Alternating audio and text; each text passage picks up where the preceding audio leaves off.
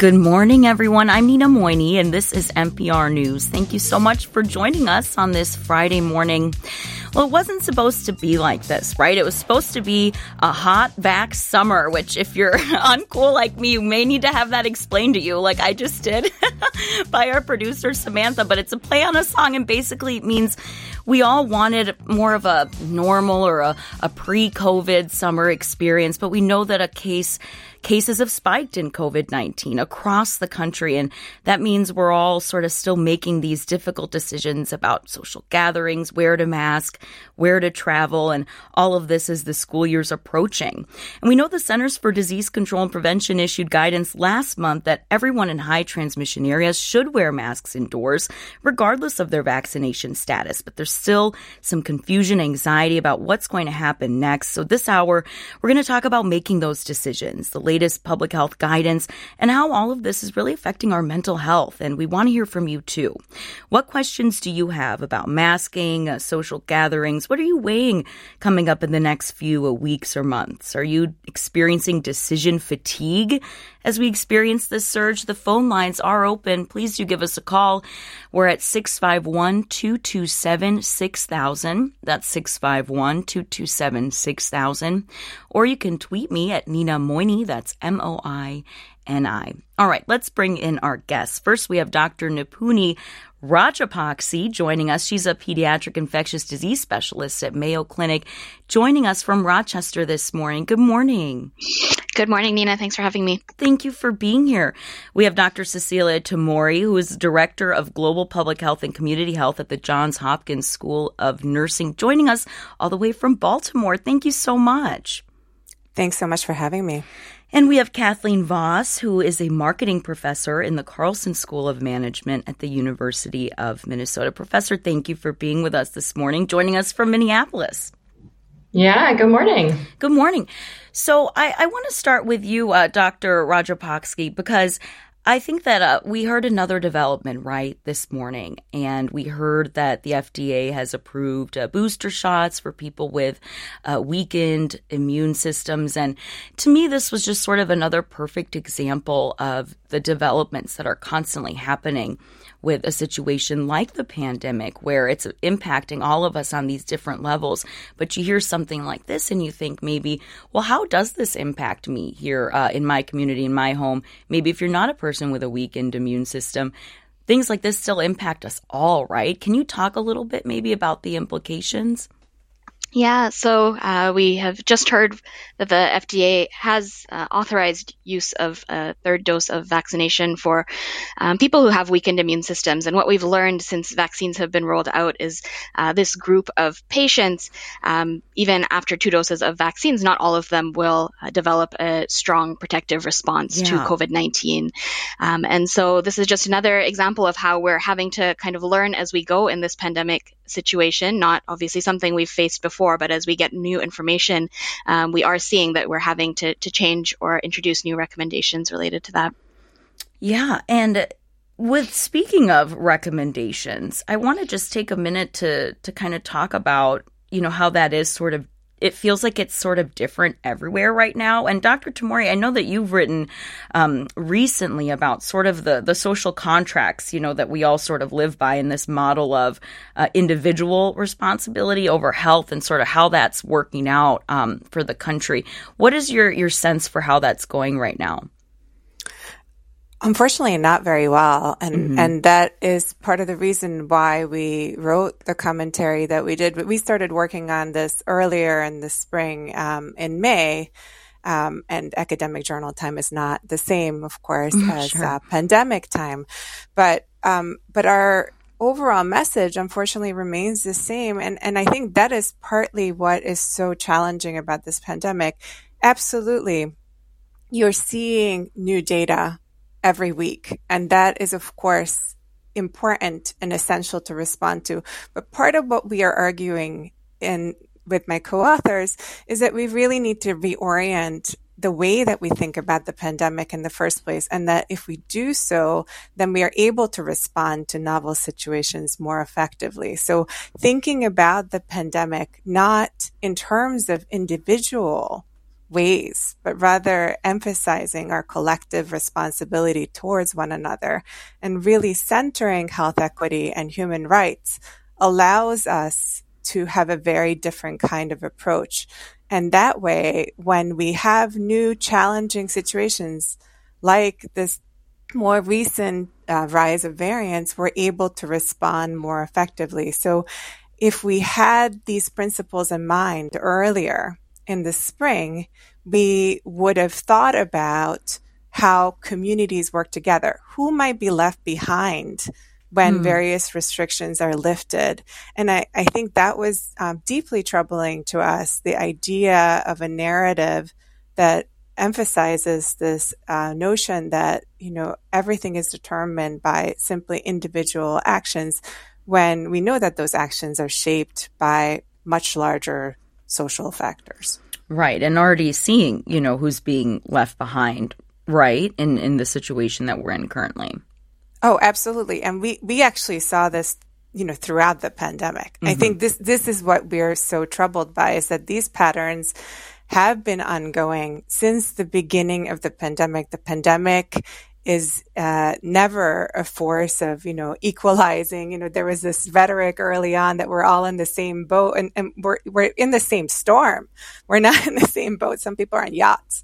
Other people are hanging on, with a piece of wood, barely. And, and many have perished and suffered in a preventable pandemic, in a preventable series of catastrophes. And so we've seen inequities deepen throughout last year. And we were hopeful that there would be more of an emphasis on collective and health equity and human rights. And what we're troubled by is that we feel that the emphasis has sort of disappeared or has not been emphasized adequately in the last few months. And so we're drawing attention to that because we actually saw people being left behind already, even as the vaccination efforts were rolling out early on. Mm-hmm. And so that's troublesome, right? The idea of who gets left behind when there isn't more uniformity, I guess, in regulations. And Professor Voss, I think that's sort of in line with your work as well, because not only do certain people get left behind, but this idea of individual choice and responsibility that puts on individuals as well can be difficult. And that's what sort of decision fatigue is all about, right?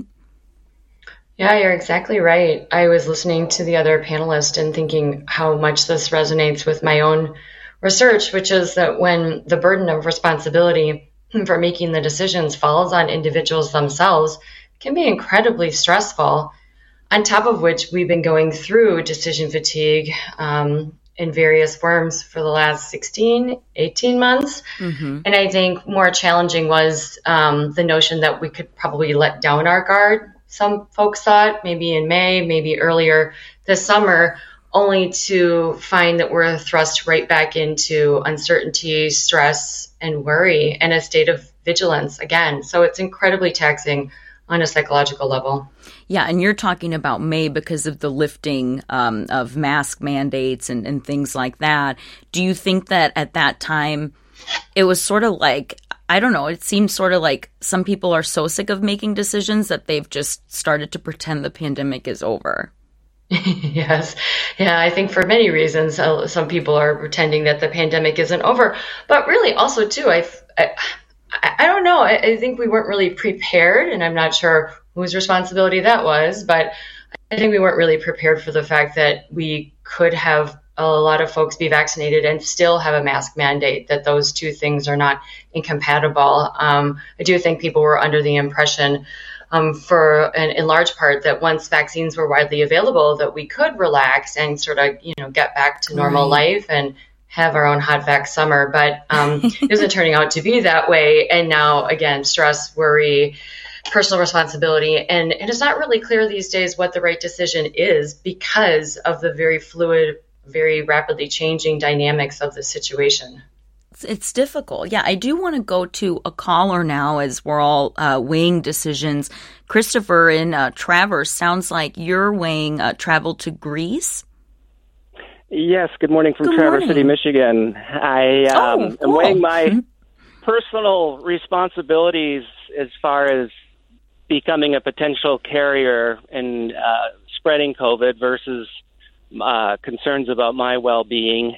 Traveling to Greece, it is kind of a hotspot area, but flying overseas right now, one does require a COVID test before entry into that country, and masking and staying away from nightclubs and not so safe public modes of transportation. I'm just trying to assess the overall risk and whether or not I can minimize it enough to go, and if I might be, spreading it to loved ones, a 90-year-old aunt in Greece, for example. Right. Thank you for calling. And Traverse City is so lovely there, Christopher. Thank you for calling. Dr. Tamori, I wondered if you had any thoughts on that, because what's striking to me is that, you can go online and see, what the recommendations are for travel for every country and what needs to be done. But to what we've sort of been talking about already this morning, when things change and are in flux, it's almost like people want somebody else to talk to them, like their doctor or somebody, and that maybe some of those, directions are not even enough for people anymore. What do you think about that? I agree. I think that we have essentially left people to their own devices. And that really, like the other panelists said, it causes a lot of stress and a lot of decision fatigue. But I also feel that, we are abandoning our responsibility to the public, and particularly people who do not have the same access to information as people who are highly educated, wealthier, able to locate these resources. And that really, really troubles me. The second piece of that, and that's related directly to your call, is, I'm not sure that we're communicating to people the level of emergency that we're in. And that has been really weighing on me. And I know lots and lots of colleagues as well. When I look at the current state of the pandemic, and if we step back for a little bit, and we pretend that maybe we're, looking down, at a different civilization or a different setting, and you just look at what's happening here. What we have created is this idea of safety, maybe an illusion of safety, where some people who have accessed vaccine, which is a very small group of people globally, right, feel that their life is quote unquote back to more normal. And this was echoed by, lots of high profile people and media narratives, right? But when you look at the reality on the ground, is what we're seeing is a crisis situation, an absolute crisis, both here and much more acutely globally. With vaccinations barely accessible to millions of people in the world. And so I'm looking at it, sort of in that larger context. And, if you look at where we are with transmission just in the United States, compared to last year, we have higher number of cases now.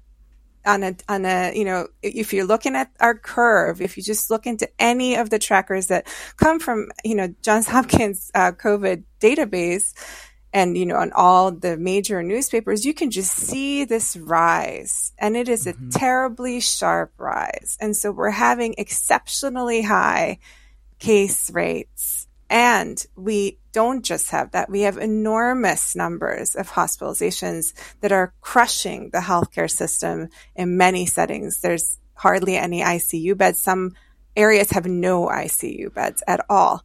And so I'm looking at it in that context, and whether people, really should be asked to navigate this on their own. In some situations, we really, we need to take some more hands-on approaches and multi-layered approaches to reducing transmission. And I don't think that we should be encouraging lots of travel, both domestically or internationally, precisely because of the opportunities for transmission. So, I'm not sure that an individual is really in that position to be able to make these kinds of decisions without, public health leadership and national political leadership articulating the level of crisis that we're in. And, so I guess to address the caller's question, I would be concerned. I think that, we are just starting to get the kind of data that we need to be able to tell how much transmission is possible from vaccinated people to other people.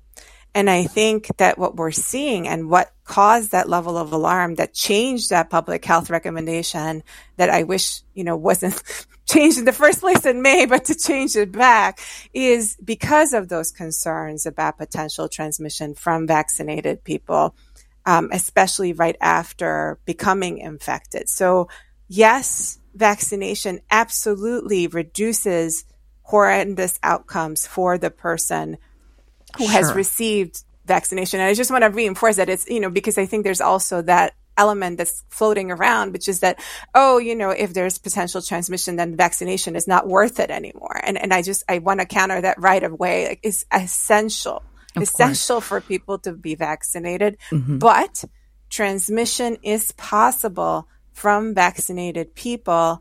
And I would be concerned about a potential transmission to somebody who is vulnerable. Absolutely. Sure. Another one of the decisions that people are having to make. I just want to give the call out again for anybody who wants to call and kind of tell us about what they're experiencing right now. It's 651-227-6000. That's 651-227-6000. Or you can tweet me at Nina Moini, my last name spelled MOINI. And Dr. Rajapakse, I just want to go to you because, here in Minnesota, we've reached 70%, right, with our vaccination rate. It was later than, maybe that we had hoped.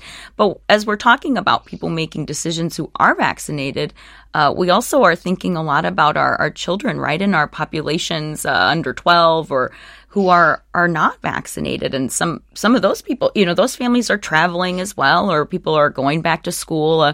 What are you hearing from the families and people that you're encountering?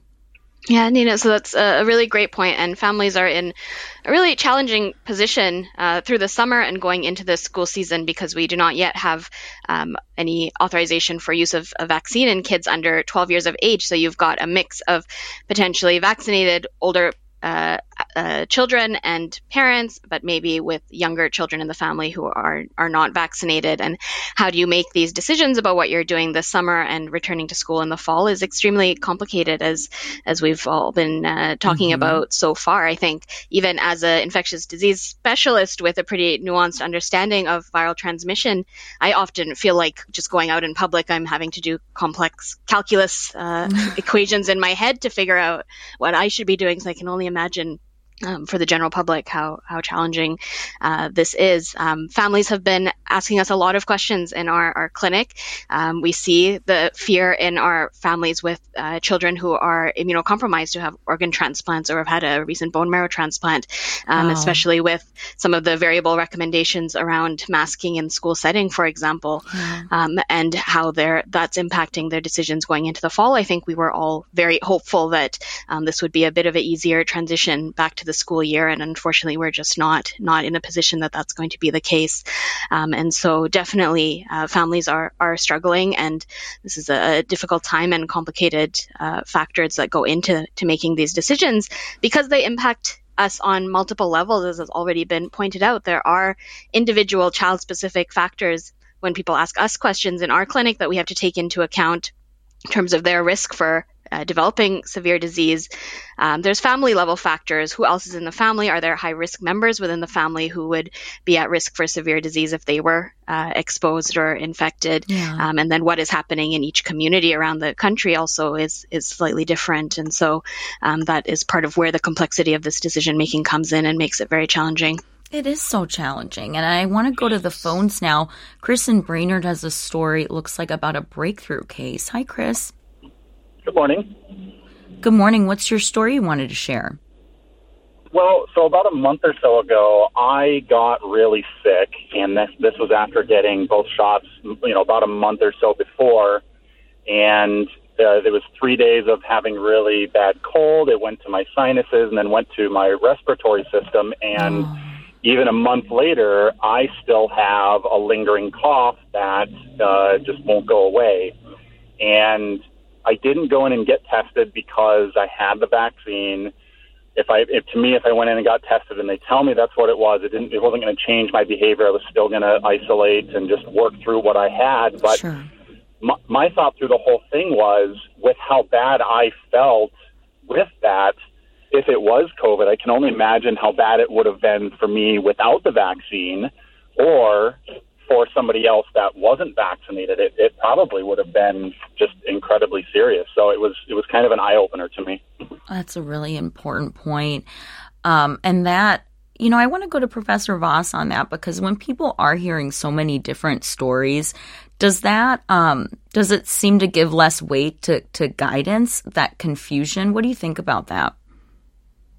It can have that effect. There's a very robust phenomenon in the field of behavioral economics that speaks to exactly that personal experiences and narratives, especially ones that they're hearing more recently, can really weigh heavily on the mind. And then that pales in comparison to dry statistics or maybe policy sounding statements that are coming from a distant source. So stories like that can really make an impact. I'll be honest, listening to the caller made me realize that, when we talk about the risks of being exposed to COVID, if you're vaccinated, it's clear that you're not very likely to end up in the hospital. But by the same token, being really sick like that doesn't sound very fun either. And I think that can add to people's calculus as to the level of risk that they're willing to tolerate, with the possible outcomes being more present in their mind. Yeah. Dr. Tamori, if you are vaccinated, can you still become a long hauler if you're asymptomatic, or what's the data they're showing? It was funny that you asked that question, because I had that in mind as I was listening. But the other piece that I wanted to bring in is that in this case with the caller who didn't get tested, that case would not be captured in our data. Right. And I think that that's something really important to point out before we, look at the long hauler situation. Please get tested. Yeah, please get tested, because we need to actually have a sense of how much transmission is taking place among people who are vaccinated, and to have a better sense of how severe those cases are. And of course, I am absolutely thrilled that the caller did not end up hospitalized. Yeah. And I think he's absolutely right. I just wanted to reinforce, he's absolutely right that by being vaccinated, and I know some of your listeners may still be concerned about it, but this is exactly what we're dealing with now. We have this highly transmissible variant, and much more so than the original virus that we were dealing with last year. And we're doing a lot less on mitigation. And so we're essentially letting it go, which is really, really frightening for those of us working in public health. And I'm sure my colleagues can talk about this as well.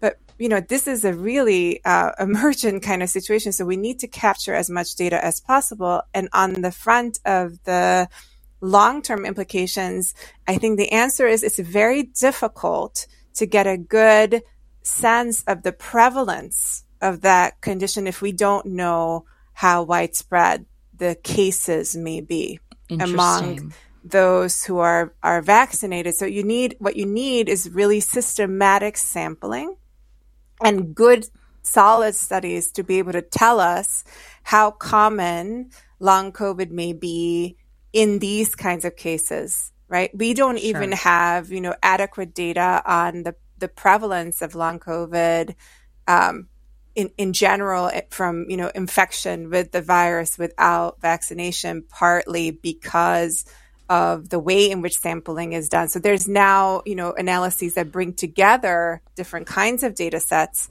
But again, you really need the kind of data that you need to be able to estimate prevalence in different kinds of populations, because you would expect that the prevalence may not be the same, among younger or older people or people with different kinds of underlying health conditions. You need, really, really large and systematic studies. Yeah, that's such an important reminder. Thank you for that. Please, everybody continue to get tested, even if you're vaccinated. We have our guests today, which include Dr. Nipuni Rajapakse, who's a pediatric infectious disease specialist at Mayo Clinic Children's Center, Dr. Cecilia Tamori, who is the Director of Global Public Health and Community Health at the Johns Hopkins School of Nursing, and Kathleen Voss, a marketing professor in the Carlson School of Management at the University of Minnesota. Thank you so much again to our guests. I want to go right to the phones to Beth in Minneapolis. Hi there, Beth. Hi, thanks for taking my call. Sure. What's your question? I'm paranoid. I'm scared. I own a booth at the Minnesota Renaissance Festival, and we're going to open in the next couple of weeks. Okay. On top of this, we have shows in Texas who are actually now mandating that participants be vaccinated. I don't get why it is so hard for people in this country to understand this isn't about you. It's about all of us. And the longer that people don't get vaccinated, the worse this is going to get. It's difficult. Yeah. So your question, you're wondering what about sort of these large gathering settings? How do I transition that anger, one? And how do I keep my people safe through all of this? I just don't know. Sure. Dr. Tamori, do you want to take a stab at that? Okay, so from a public health perspective, we should not be having large gatherings. I think that this is, step one. If you look at the evidence and the discussions that we had throughout the last year, we know that we need to look at transmission levels in different settings. And of course, in a crisis situation, which is what we're dealing with right now, we also need to look at things like hospital capacity. And what we're seeing is that hospital capacity is becoming overwhelmed in many different states. We have absolutely overwhelmed the health systems in Florida, in Texas, in Mississippi. We are running out of pediatric ICU capacity in many of these settings. So we are dealing with actually some of the terrible scenarios that we were talking about last year, the concern that hospital systems and healthcare systems will be completely overwhelmed. And I think it's very clear that in those areas of extremely high transmission, there cannot be large gatherings, right? And obviously that is a challenge, is that the state leadership in some of those cases has actively undermined our ability to keep people safe. Dr. Rajapakse, what do you think about these large gatherings? I completely agree with what Dr. Tamori just outlined. We know that transmission happens when you have many people together, especially in indoor and crowded spaces. And so allowing that to happen is setting up people in a situation where we will see transmission, especially with such a hypertransmissible variant circulating now. So absolutely, until we see rates dropping significantly, we do not encourage anyone to attend large gatherings, because that's just a setup for increased transmission. And recognizing that every new person that gets infected with this variant is an opportunity for another variant to arise, and that's still very much possible going into the situation that we are, especially if events like this continue. Well, yeah, and I have a tweet here from someone who says, "I'm bummed. I don't know if I should take my 2 kids who aren't vaccinated to the state fair this year." Professor Voss, how hard is it for people to sort of reckon with what public health officials are saying, like we're hearing here today on the show, and then what the rules are, and sort of people, back and forth on, well, maybe we'll do a mask mandate at this one individual event, or, the cities or the municipalities can do them if they want. How hard is it for people to grapple with that? Yeah, it's incredibly difficult. I mean, in some ways, it's even though there's more of a chance for people to be able to decide for themselves whether they want to adopt some of these measures, for the same reasons, it's more challenging for people to be able to make those very decisions, because Now it is up to them as individuals, and the calculus is changing quite a bit. You have venues such as First Ave here in Minneapolis, which is requiring that the people who enter be vaccinated or show proof of a negative COVID test as a way to try to keep people safe. And you've got other settings in which there's really just no requirement or no mandate about public health whatsoever. And so when you've got that kind of a range, it leaves people really confused. And that opens the door for people to kind of find evidence, so to speak, that supports their own position. So if they believe that it's really not that dangerous, then they can point to events not having mask mandates, not having vaccine mandates, and say, see, it's like our trusted officials are not saying that this is something that we need to be doing, so therefore I don't need to be doing it either. So when there's that kind of confusion, people can just overlay on top of it what they want to already believe. And that confirmation bias then can lead people to just continue down a path that supports what they already wanted to do, whether or not it's informed by public health. It's so hard. And there's also misinformation and disinformation on top of all that. But I do want to go to the phones because Carol in St. Paul, I think, is going to make a really important point that it's not all, fun and games and are we going to go to, the festivals this year. Carol, I understand you're concerned about your job and how that may impact your family. I am. Thank you for taking my call. Yeah. So I'm a fully vaccinated grandmother that works in a restaurant, and I chose to mask back on a couple of weeks ago. Mm-hmm. My grandchildren are not old enough to be vaccinated. Yeah. And I am terrified about getting them sick. I'm so sorry. Yeah. So, decision fatigue. Yeah. These are real decisions. Back on with them or not see them? Yeah. Thank you, Carol. I really appreciate it. And Dr. Rajapaksa, you hear that, just this difficulty and these troubles that people are having, anyone with kids around them. I imagine it's a scary time. What is your advice? And then how close are we to being able to vaccinate children? Yeah, so I'm so sorry, Carol, because I can just hear the pain and the difficulty of this situation in your voice there.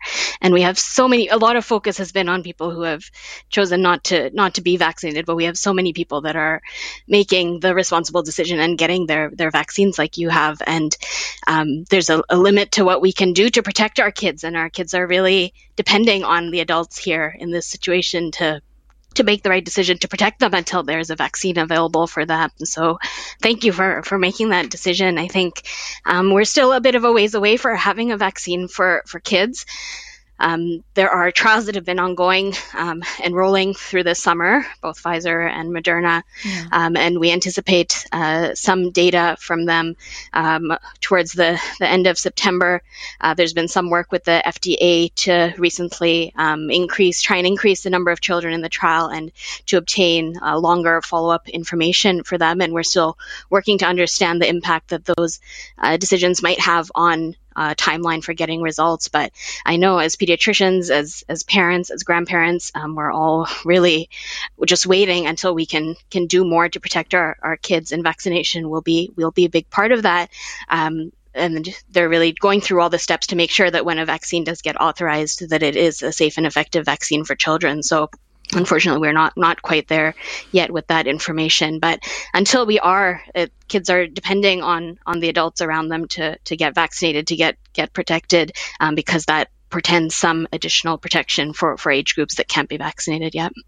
Thank you so much, Doctor. And I just want to take a moment to say thank you to everybody who works in those types of roles and jobs and our essential workers. You just hear the agony in that grandmother's voice, but I also hear some agony in your voices as people, as doctors and people who work in public health. I mean, Dr. Tamori, what are your thoughts on just kind of wanting to wave this flag and let people know in your profession, and then kind of feeling like at every turn it's not working the way that you wish? We have to keep at it. I think this is sort of, obviously we, like I said, we wrote the commentary that we did, not, because we had any time, but because we made time, because we really felt that it needed to be said, that we needed a different kind of approach. And I really still believe that we have the opportunity to do this, but we have to work together and we have to organize across communities of public health, healthcare professions, physicians, nurses, everyone at the state and federal and local governmental level and any other concerned people. We have to really work together to communicate better about these issues, about collective responsibility. I think we need a very clear set of messages coming from the top about what it is that we need to be doing. We have waited for transmission to rise to respond. What we need to do is A, immediately act to reduce transmission, and B, prevent further harm. And that involves putting on those masks everywhere we are indoors, protecting workers, issuing really strong workplace protections so that no worker can be exposed at work because we do not have regulations around masking, because we do not impose any sort of restrictions on, ventilation, about providing vaccinations to people. There are still millions of people who have access challenges related to vaccination, many of them highly marginalized. For example, on the verge of eviction, people struggling to put food on the table. I think we're really overlooking these groups. And another group that I wanted to highlight is, pregnant people, lactating people have had very little outreach until very recently, and they're highly vulnerable. And also, really need those kinds of outreach efforts. So we really need a reorientation in our approach altogether with very clear messaging and collective organizing. Professor Voss, does this work anymore for people? Does hearing a story like Carol's and hearing that agony, have we reached a point where the public just seems to have fatigue and sort of, again, just acting like it's over and maybe not rallying together the way we used to at the beginning? Well, I think to some degree that may be the case. Unfortunately, with this pandemic, we've been pretty saturated with stories, many of them very much heartfelt and tugging at our heartstrings. And so Carol's story really resonates with that as well. I think to some extent it does have less of an effect, but I think that there's a segment of the population that's really struggling still to understand what to do. At one point, for example, let's take like a year ago when there was maybe mask mandates that were more commonly employed, there wasn't that much to be decided on an individual basis. And we all, and I don't mean all, but many of us sort of understood that there were certain situations that were risky and others that were not. And now that we've got some folks who are vaccinated for whom the risk of ending up severely ill is very, very low, other folks who are not vaccinated, that just makes it's confusing once again in a very new way. And so I think hearing those stories is going to be impactful for those individuals who are in what we would call a search mode. When people are in search mode for information, then they're really open and porous to try to for that knowledge to come in. Other folks who've already decided what they think or what they believe, to use the operative verb these days, then the stories may have less of an impact. Yeah. Just important to recognize that so many people are still suffering and still having difficulties, and particularly in their lines of work, too. I want to go to Jason in Duluth, who's on the phone with us. Hi, Jason. Hi, thanks for taking my call. Sure. What did you want to share? Yeah, I just had a question for the panel, and my friends and I have been discussing the thoughts on vaccine mandates that are coming in different hospital settings, and if that should be something we should roll out to the public, or if there's, their general thoughts on vaccine mandates. What do you think, Dr. Rajapakse? So I think, yes, we have seen, especially in the last few weeks, increasing mandates in vaccination in certain areas or certain fields. I think we know that vaccination obviously protects not just the individual themselves, but the people around them. And in healthcare settings are settings where we are taking care of people who may be higher risk for having a serious outcome if they were to be infected with COVID-19. So I think these are tricky. I think they have to be very thoughtful in how they're rolled out. But I think there's no controversy that the more people that are vaccinated, the safer we all are. And if that's something that helps ensure more people are vaccinated, then that helps to protect our patients and people we're caring for. Sure. We have another comment here. It's a question from Tim in Inkley who says, should we wait until we have symptoms to get tested, or should we be testing as many people as possible? He's just wondering, are people still getting tested at the rates that they were? Should we be doing more testing? What do you think about that? So I think certainly if someone is symptomatic, they should be tested, especially in our pediatric population. We are seeing now also increasing rates of other respiratory viruses like RSV, for example, or parainfluenza virus that causes croup. And many of these things, especially in kids, you can't tell just by looking at someone whether they might have COVID-19 or one of these other viruses. And as we work to understand the epidemiology and the spread of COVID-19, I think it's important if you have respiratory symptoms that you get tested, as was also mentioned earlier. I think there are still recommendations if you know that you've been exposed to get tested, because that can help to pick it up and prevent further transmission to others. And so there are a variety of scenarios where it is still highly encouraged for people to get tested. I think if you have questions, getting tested, talking to your healthcare provider is probably the best place to go to understand whether you should get a test or not. Okay, that's good. I do want to go to Linda in Minneapolis now. Hi, Linda. Hi. I live in a 55-plus condo building, and just last month we restarted having potlucks, after 18 months or whatever.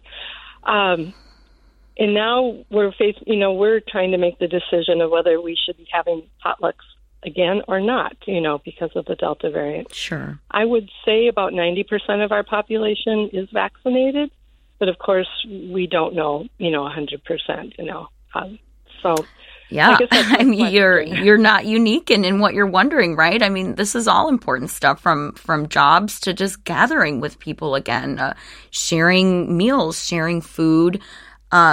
Dr. Tamori, I feel like we sort of thought we were going to be doing that this summer. We thought we were going to sort of be in the clear for that type of stuff. I mean, what do you think? If I'm listening to the conversation today, I'm thinking no, I mean, we don't know. I think that the caller identified the key issue. We don't know if everyone is vaccinated. And so you could come into close contact with somebody who is unvaccinated. One of the reasons why events where food sharing takes place is particularly alarming is because you cannot mask while you are eating or drinking. That is why some of those gatherings become opportunities for transmission. And so I think, with masking and, distancing outdoors, if there's no food sharing, that would be a lower risk activity. And I know that the weather, can become either hot or cold in Minnesota. So if you're indoors because it's too hot or you're indoors because it's too cold, then all of a sudden those dynamics change. So the opportunities for transmission are much, much higher indoors, right, with people clustering. So I would say if you want to have social events right now, I would limit the size. I would consider moving it outdoors, and I would not do the food sharing part where people can be unmasked. So more like we were doing like last summer or, earlier on in the pandemic. There's one question here that I want to get to. Erica says, I have kids going into sports who are not vaccinated. Can the guests talk about youth transmission rate outdoors? So again, that theme of being outdoors. Dr. Rajapakse, what do you think? I'm sure you have a lot of parents asking you about that. Yeah, so we know that transmission outdoors is much less likely to occur than in indoor settings. So sports in an outdoor setting, definitely lower risk than in an indoor setting. The transmission risk depends on the type of sport, though, and obviously vaccination status of the people who are participating and whether they're masked or not. So a lot of, again, factors to consider when you're trying to determine risk here. Certainly sports where there's inherent distancing incorporated, like baseball, for example, will be lower risk than a sport where you're in very close face-to-face contact with someone else. And so I think it's difficult to give kind of a blanket answer to that question. But certainly, yes, outdoor sports will have a lower risk than indoor sports, especially right now with Delta variant. And just, it sounds like you're saying keep in communication with your doctors and just keep in communication about these, topics because they're not going away. We've just a couple minutes left. So I wanted to ask each of the three of you if there was just one thing that you think would be really helpful to get us kind of out of, where we're at. Dr. Rajapakse, do you want to go first? Yeah, I would say vaccination. Everyone over 12 years of age is eligible to get vaccination. We know it's safe. We know it's highly effective in preventing hospitalizations and deaths. And so if you have not yet gotten your vaccine, please do that. Sure. And Dr. Tamori, what do you think? I think we really need to work on reorienting the values towards that collective responsibility model that I have discussed and to ensure that no one is left behind. So I absolutely agree that vaccination should continue and all the outreach efforts that we should be doing should be maximizing that, but we need additional strategies, multi-layered approaches and social supports to enable people to be able to comply with some of these recommendations. And we really need to act like we are in the emergency that we really are in. Yeah, it sounds like you're saying that there's sort of a failure in messaging right now. There needs to be some stronger messaging going on. Absolutely. Professor Voss, until there is messaging like that or without that, what do you think would be helpful right now, just from a more psychological, standpoint? Yeah, I think for the most part, it probably is wise to err on the side of caution. So assuming that you're going to be wearing a mask everywhere, and then just take that out of the equation. My employer, the University of Minnesota, has mandated masks, and in a very big way, that's a relief because now I know that all my colleagues, my students, and myself are going to be masked all the time just from the jump. So we don't have to make that decision for ourselves. And then in that way, we can avoid making a mistake that would impact us for much longer. Right. And if you're thinking, should I put my mask on? Just put it on, right? Thank you so much today to all three of my guests, Dr. Nupuni Rajapakse, Dr. Cecilia Tamori, and Kathleen Voss. I really appreciate the three of you, and thanks so much to our callers as well. Today's episode was produced by Samantha Matsumoto. Have a great weekend, everyone.